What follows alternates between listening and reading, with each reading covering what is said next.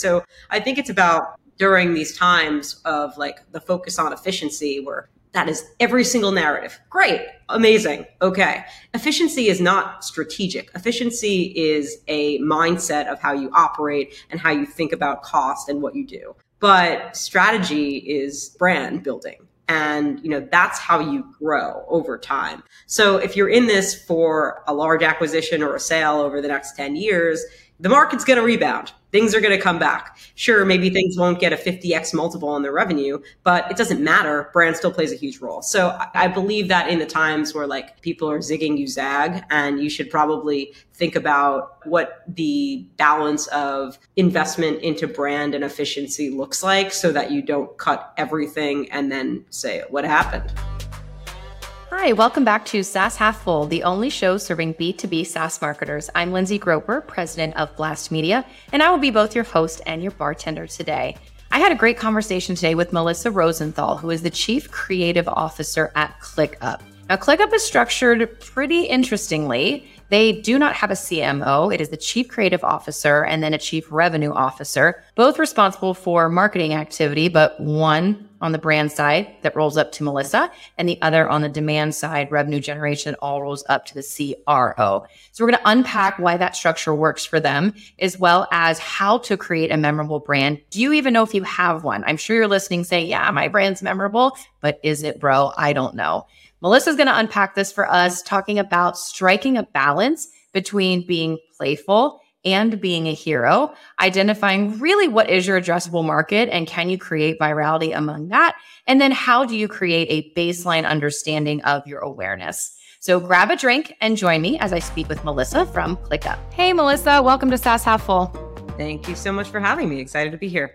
I am excited to speak with you, but what's really bumming me out is that we did send you a cocktail kit, but it has not yet arrived. It's supposed to arrive today, but it's 11 o'clock a.m. your time, so it sounds like that is okay, that it didn't work out and that you're not joining me for a drink right now. I'm sorry that I'm not, but I will have an afternoon Paloma on your behalf. Oh, I love a Paloma. I am doing a cherry pop, truly. It's 2 o'clock here, so it's like a little more acceptable, but still feeling like this is probably the easiest thing I could drink right now. So I will be drinking alone. I'm no stranger to that on this show. Don't you worry. It's all good. Well, we are going to talk today about how to create a memorable brand. And for you listeners, before you hit the snooze button, I know that we've talked about brand a lot. I know that we've talked about the importance of a strong brand. We all get it. We all also wish that CEOs that we work with understood brand a bit more, but we are going to unpack this on more of the how to create a memorable brand, the importance of it, when you need to invest in brand, etc. But before we do that, Melissa, I want to give our listeners an understanding of who you are and sort of a little bit on how you got here. How long have you been in SaaS marketing? Is this something that you sort of been your career journey, or did you just happen upon it more at a random cadence? Yeah, so I've been in SaaS marketing a little bit over 3 years. I historically have not been in SaaS. The majority of my career, I was at startups, but I was always really kind of just on to the next challenge. I've never had a linear career, so to speak. I started at a company called BuzzFeed very early on. I was one of the first 10 employees there. Went on to go start a company with my old boss after that called Cheddar. I don't know if you've heard of it. It was a live media news network that we sold. And then I jumped into SaaS. So a very non-linear path from startup to startup to startup. But after Cheddar, I was kind of burnt out by media, and I really wanted to jump into where I felt there was a lot of green grass in terms of brand building and growth. And that was tech. And I knew that a lot of what I had kind of learned along the way would be perfect to apply to a SaaS brand that was willing to embody that and take that on. So love that. And I do believe, and I'm sure someone will call me out on this, but I do believe that you are our first chief creative officer that we've had on. Most folks that are on who talk about brand, it is either a brand in their title as a brand marketer, or it's a more comms function. So I do believe you're our first chief creative officer, which is, we'll have a different take on it. So excited about that. Do also quickly give our listeners a understanding of what ClickUp does. Why does the company exist? Yeah, ClickUp is an all-in-one productivity platform that brings teams and work together in one place. So if you have docs and spreadsheets and chats, everything is now in one platform, which makes working so much easier. I would say I use 50% less of my mind thinking about how to organize and how to communicate with people because it's all set up for me. So, I mean, it is really a dream to be working out of, and it just makes your job so much easier because you can actually focus on the work and focus on the collaboration rather than focusing on the processes and the, organization of that. Love that. Thank you. So before we dive into sort of the how-tos or the whys around creating a memorable brand, I want to dive a little bit into sort of your definition of brand so we can level set, and then how the brand team is structured at ClickUp. So let's start with number one, which is how do you define brand?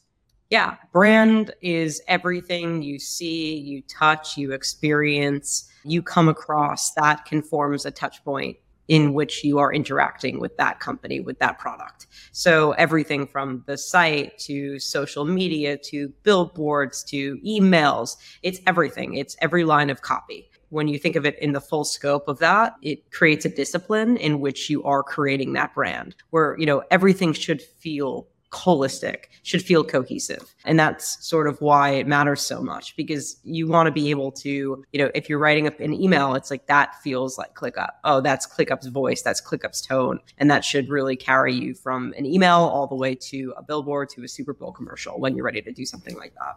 And how is your brand team structured? So it's a little bit unconventional. Obviously, I'm a chief creative officer, not chief marketing officer. There's not a chief marketing officer at ClickUp, there's a chief growth officer. I'm sure you've spoken to a lot of CMOs in SaaS. I don't believe that there is this unicorn CMO that can equally have the brand view and the brand perspective and the growth perspective. And I think marrying those two things with exceptional leaders and people that understand both equally and separately is the way to go. So that's how we're structured. We have a growth team and we have a brand team and a creative team, which are the same thing. And they are separate, but they work together very closely. So anything that encompasses brand is under me, and anything that encompasses growth is under our chief growth officer. Marketing is reporting, it's split. It's both marketing, but brand marketing, demand marketing flows up to two different people. That is an interesting structure, and I'm into it. The complexity of the role and how it just keeps getting harder and harder, which is why tenures keep getting shorter and shorter. I didn't want to sign up for the role of a CMO in a SaaS company because your average tenure, if you make it, is 18 months. And I knew that it's an impossible role with impossible expectations. So the structuring it differently allows, the potential for success in a much larger way. Yeah. And when you came to ClickUp, was there an already established brand? To some extent, which is why I joined. Our founder and our CEO is very vibrant. He's very colorful. He's bold. The colors and the color schemes and the logo and the site really did embody that. So I was able to jump on that and extrapolate it and build it out into the ethos of what you feel and see and experience everywhere else. But that's why I was gravitating towards it, because I knew that a brand that already embodied this bold and vibrant look and feel and personality and tone, just inherently in the way that everything had already been created with the site and the product and the emails. There were small things that that were humorous, and it was just perfect for me because I felt that all the things that I wanted to build off of that were already, the skeleton and the blueprint was laid out there. So it wouldn't be a matter of really convincing because that had already sort of been established. Where do you feel that brand should ultimately live? The brand marketing team, right, flows up to you, but do you feel like it's marketing's responsibility to develop brand, or like who really should own that? I mean, I think it depends on how the company is structured. I think, if you do have a CMO, like you should hire either that CMO should be brand focused to some extent, or you should have that person really understand it and hire a very strong brand leader under them. If they don't understand brand, their brand leader is going to have to constantly prove to the CMO that brand is worth investing in. It's not a great relationship, and you're going to probably not see that really flourish. I think it just depends on the structure of the company. I think ultimately brand lives at the very top of everything you do. It is the company. It's what the company stands for. It's how that comes out in market. It's every single piece of the company. And the more that you have everyone at the company understand the brand vision, the brand mission, how you look and feel, and can describe that, the easier it gets. Because even when you scale to 1,000 people, it's so embedded within the culture and within the company itself that the customer service emails feel like the brand. The experience anywhere feels like the brand. The product feels like the brand, small things that are incorporated in the product. So it's not necessarily like everyone needs to be talking at all moments because the brand ethos flows so naturally throughout the entire company.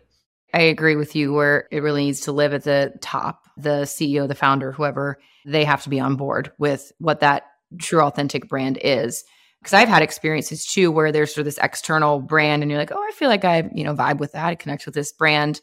And then your like first touch point with someone that actually works at the company does not match that. And you're like taken aback. It's like, whoa, what I got from your brand was that everything was easy, right? They're all about simplicity. And then when I get this conversation, I'm like, this seems really like complicated. Just even in this process, it's not matching. So starting at the top, but then figuring out how to carry that all the way through. It is interesting, though, to me in the conversations that I have with most CMOs is really the number one wish that they have collectively through a lot of different interviews is that they wish their CEO understood the immeasurables and the power of brand. Because today's buyer, right, that is younger and younger, those decision makers, that's what matters to them is, do I feel a connection with this brand? Do I trust this brand? Do I like this brand? So it's like, how are there still, folks at the top that don't understand that? I mean, most marketers that are listening to this conversation are going to be like, yes, we get it, right? We as marketing leaders, we get it. We get the importance of brand. But what you wanted to talk about today is how to create a memorable brand. And it's an interesting conversation because, again, most on this call be like, well, our brand's memorable. Like, I've created it. It's memorable. It's mine. Like, it's memorable. How do you know if you have a memorable brand to even begin with?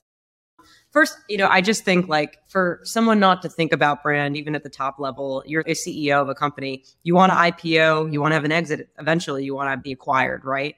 To think that brand doesn't play a large role in your ability to go public and, that roadshow that you're putting on, that is marketing. That is branding. For investors to take a bet on the company, of course, that's revenue and that's efficiency and that's metrics. It's also brand. It's building a strong brand. Same thing with an acquisition. What makes an acquisition more possible, more exciting? It's building a brand. I mean, Cheddar sold probably 50% because of the brand we had built, because we were everywhere, because everyone knew what we were. So for that to not be top of mind, it seems crazy to me if you want to have an exit eventually.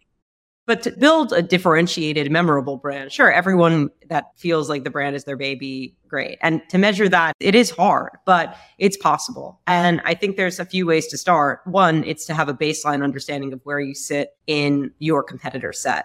Are you a household name holistically? Like maybe that's not the goal. Maybe your addressable market isn't the world, but to understand where you sit in relation to your competitors, that is really important. So doing a third-party study and seeing what your aided and unaided awareness is in every market that you want to be in is a good baseline.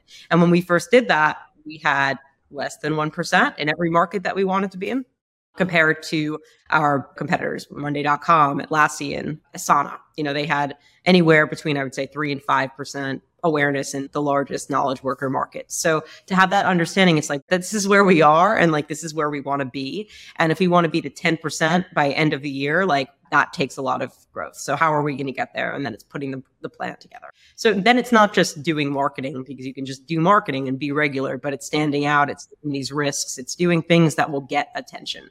And as much as I want to say, like, it's not going viral, but it's going viral within your market. It definitely is. It's like, what does virality look like? If everyone within the developer engineering community is talking about a video you created, that's going viral to me. So I think it's understanding that and then building that differentiated perspective based on where you want to be and who you're speaking to and how can you stand out? How can you make noise? What's going to make you tag your colleague in something and be like, look at this thing that ClickUp just did. And that's not just white papers. That's not just conferences that have no feeling or no emotion attached to them. It's not just doing the status quo. And I think that a lot of B2B SaaS, when I came into it, felt like everyone was just doing the status quo for far too long.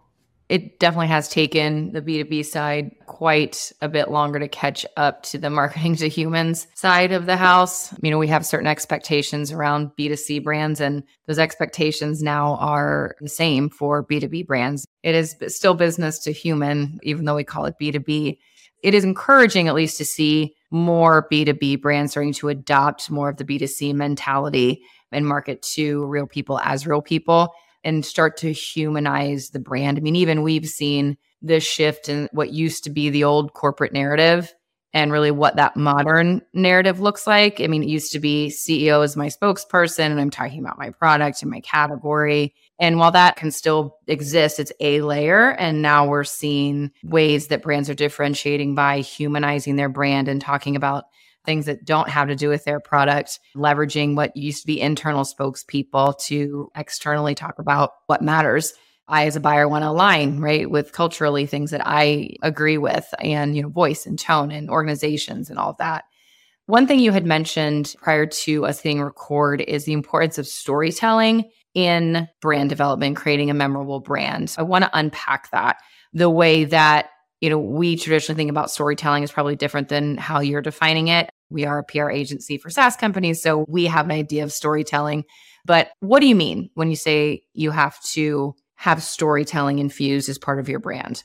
Yeah, I mean, I think there's different layers of storytelling. Storytelling for me, in part, is understanding the narratives that you want, a narrative adjacents that you want to own, and being able to create the experience and the conversations around those narratives and have it tie back to your company and your brand in a very organic way.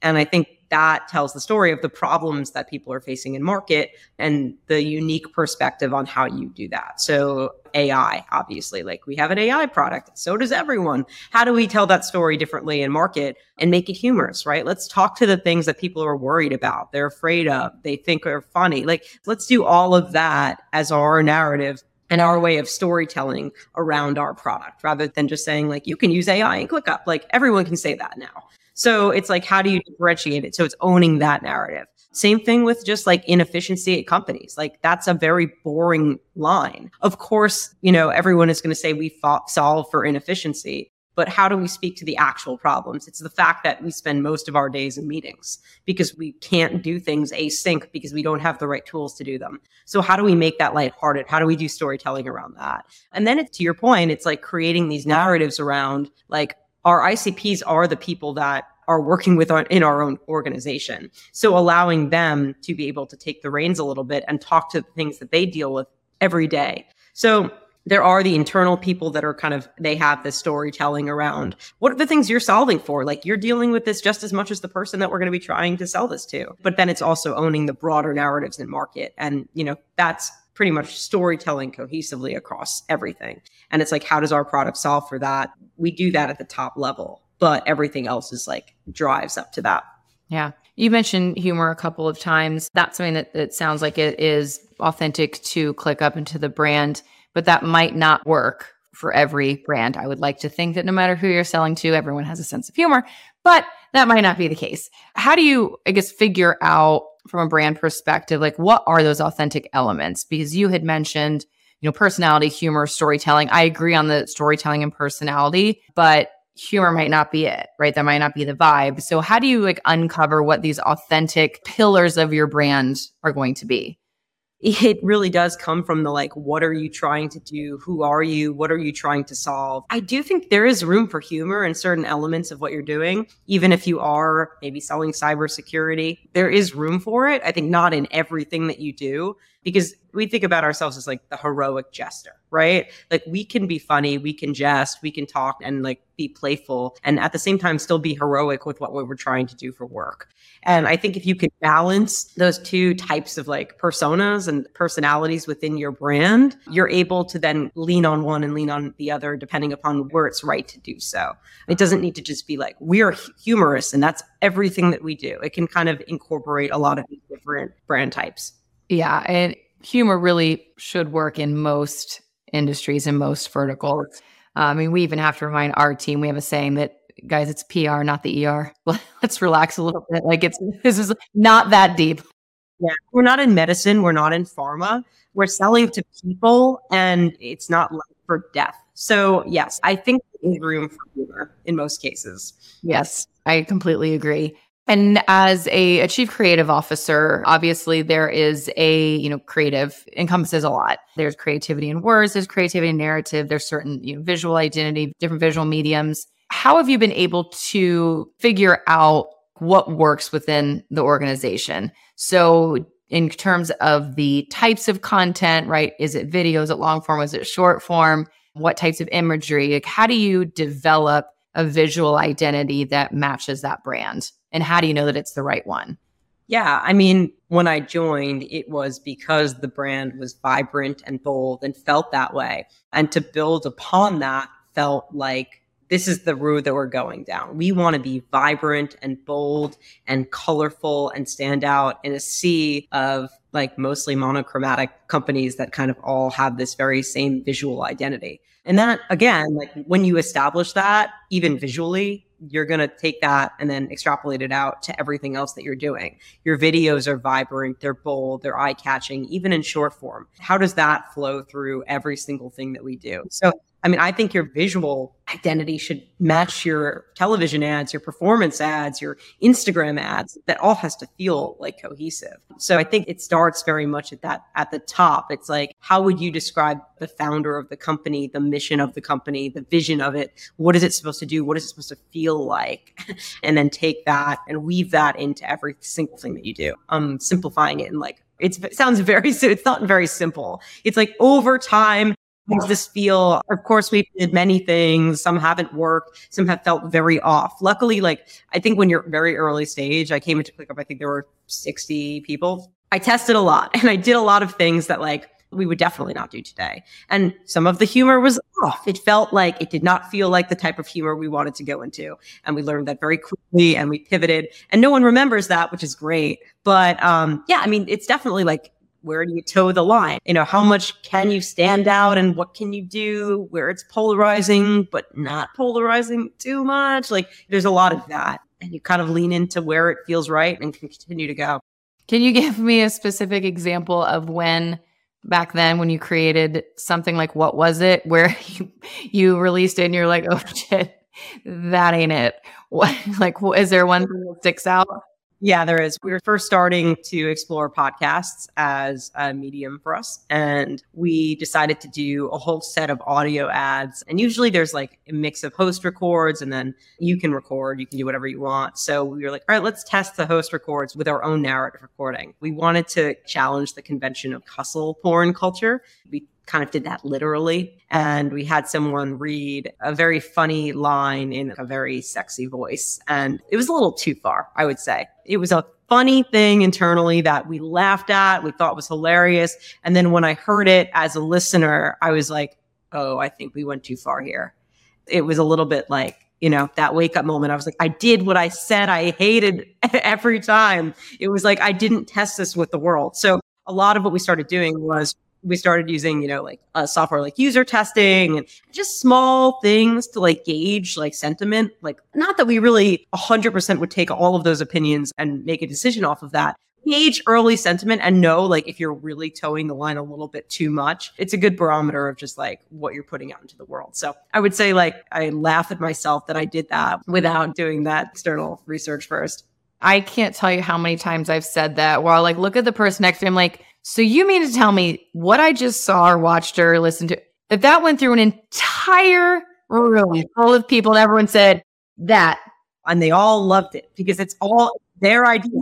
It's just like you have to avoid groupthink, you know, and I think that's what happens. It's like you get attached to an idea and people at the top get attached to an idea and then all of a sudden that becomes the idea. And, you know, you don't externally do any surveying and then it goes into the world and it's like, what is this? I mean, we've seen that with the, you know, some commercials which have crashed and burned and it's like, how did this go? You know, it's like, this is a huge company. So for sure. You had mentioned to know if you have a memorable brand, you had said a brand lift survey. We talked about this in other episodes as well as doing aided, unaided. Since brand all falls under you, I mean, usually I'm talking to someone who's, you know, brand and demand. So this is interesting, hopefully interesting conversation point. Do you have a brand dashboard? How are you being measured as a chief creative officer, right? Like every quarter, I'm sure you have your, you know, objectives or KPIs or whatever OKR framework you use, but how are you measuring the effectiveness or the success of your job in the brand team? Yeah, I mean, it's obviously, I'm sure you'll hear this from any sort of brand leader. It's harder than the other side. And it's not dollar for dollar, but it is running these surveys quite consistently. We were running them quarterly for a long time as we ramped up. So if you're scaling up your investment in a large way, you're going to be running these quarterly. Outside of that, there are tools out there, Brand Watch, and things where you can measure yourself compared to your competitors in real time and actually measure mentions and sentiment and X, Y, and Z. I mean, there's a lot, or it's the individual thing that you're doing. So we put on our largest user conference last February.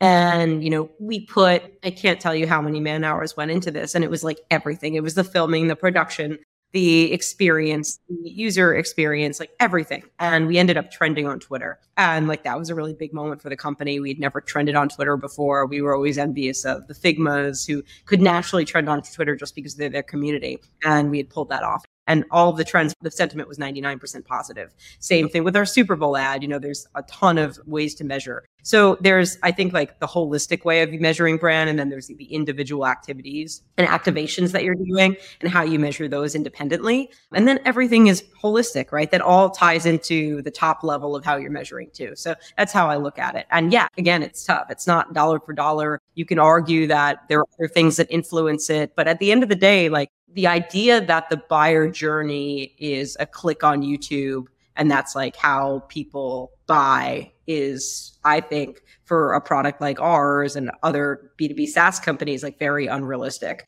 It's going to be 2 to 3 to 4 touch points. It's going to be word of mouth. It's going to be seeing something. It's going to be experiencing something. And then maybe it's a YouTube ad. Maybe it's not. So understanding that buyer journey is just not accurate and the attribution is going to always be off.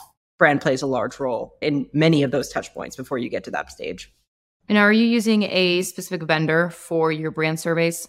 Yeah, we were using Momentive for a while to run those quarterly studies, but there's automated tools now like Go Tracksuit and Brand Watch, and there's a million of them where you can track sentiment, you can track brand awareness in many, many ways across many platforms and channels. Okay, that's helpful. Is there anything that we didn't cover that you want to make sure that we tackle in this conversation? I think one good thing to cover would be the fact that, the narrative has shifted. Money was free when I joined, and a lot of other companies experienced that as well. Many of them no longer exist.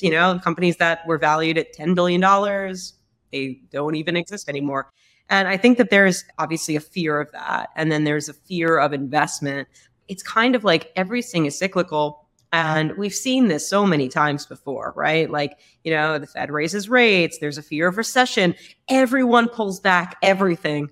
And then it just reverts back in a couple of months. Oh, the markets look good. Things are coming back. Companies are IPOing. Go, go, go, go, go. And then you've lost months and months and months of it making any sort of investment into brand and into growth because you've been so fearful of it. So I think it's about during these times of the focus on efficiency where that is every single narrative. Great. Amazing. Okay. Efficiency is not strategic. Efficiency is a mindset of how you operate and how you think about cost and what you do. But strategy is brand building. And, that's how you grow over time. So if you're in this for a large acquisition or a sale over the next 10 years, the market's going to rebound. Things are going to come back. Sure, maybe things won't get a 50x multiple on their revenue, but it doesn't matter. Brand still plays a huge role. So I believe that in the times where people are zigging, you zag, and you should probably think about what the balance of investment into brand and efficiency looks like so that you don't cut everything and then say, what happened? What happened? We lost all of this and then the market rebounds. So I think there's just the economic fears drive people to make decisions that later impact them that you should probably weigh a bit. Well, right.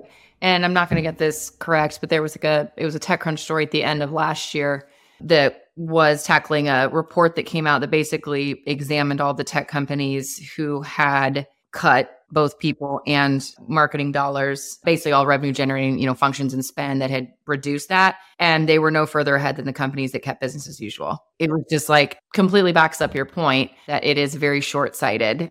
Yeah. And I'm not saying, listen, we had a huge billboard budget when we first started. Now, did that help us? Did that help us to where we are now so that it doesn't matter if we do billboards right now? Yeah, of course it did.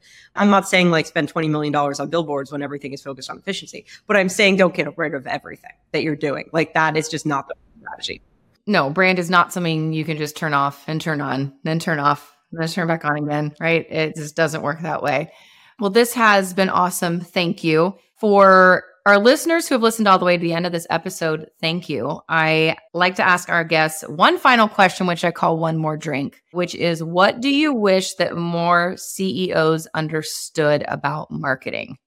I feel like marketing is really not understood, and it's not magic, and it doesn't happen overnight. And it takes a lot of small strategic decisions to get to where you are. It's not something that just happens. I think like sometimes CEOs expect these incredible, huge results in a month. And it's like, that's just not the way it works. I mean, think about everything that goes into building that people become to recognize and talk about. Like those are all a ton of decisions, a ton of small to medium investments that are continuous and that happen in a cycle that evolve into what you see today. Because everyone's like, I want a brand like this. I want a brand like this. I want a brand like this. And it's like, okay, great. It's like they point to a brand and it's like, let's do that. And like I have a lot of people that I'll have calls with and they say, they're like, so how do I create ClickUp? Because my CEO just came to me and said like, I want a brand like ClickUp. And I'm like, I laugh and I'm like, oh God, I'm glad I'm like not on that end of the, it's like, because that took 3 years to get to where we are. And is that even authentic to your brand? Yeah, it was 3 years of building and a ton of work and a ton of investment and a ton of people and a ton of everything. So there's not a magic bullet for it. That's what I wish people would understand more of. I love that. Well, I know that you are not joining me for a cocktail. I did see a Starbucks cup. Do you have a favorite or a signature toast to send us out? I would say everything is possible. Don't be afraid to innovate, to be bold, to take risks, and to think differently. That's what will set you apart. Even if it's hard, even if it's painful, it will be the most rewarding thing. Love that. Cheers. Thank you so much, Melissa, for joining me. I appreciate the conversation. Wonderful conversation. Great to be on. Thank you. Thanks again to Melissa for joining me on SaaS Half Full. You all know I could talk about brand till the day is long. She is speaking my language. Interesting take on the marketing organ structure with a chief creative officer and a chief revenue officer. I'll be curious to see if that is the way forward as that CMO role continues to get more challenging and the tenures continue to get shorter. Well, I always appreciate the listen, everyone. And until next time, bottoms up.